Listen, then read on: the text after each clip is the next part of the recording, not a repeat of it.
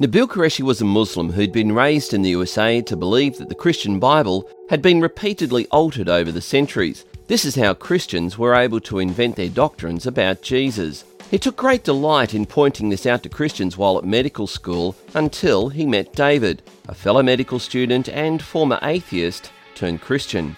David pointed out to Nabeel that his claim was unfounded. In fact, he told Nabeel there are over 5,500 near original copies of the New Testament documents that date back to the first few centuries AD.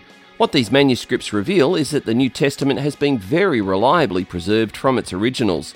Initially, Nabeel Qureshi didn't believe David until he saw the evidence for himself. Over the next 4 years, he found that David was correct and that he had very good reasons for accepting the Bible's claim that Jesus was God in the flesh. Nabeel now travels the world sharing how and why he came to put his faith in Jesus of Nazareth. I'm Andrew Corbett.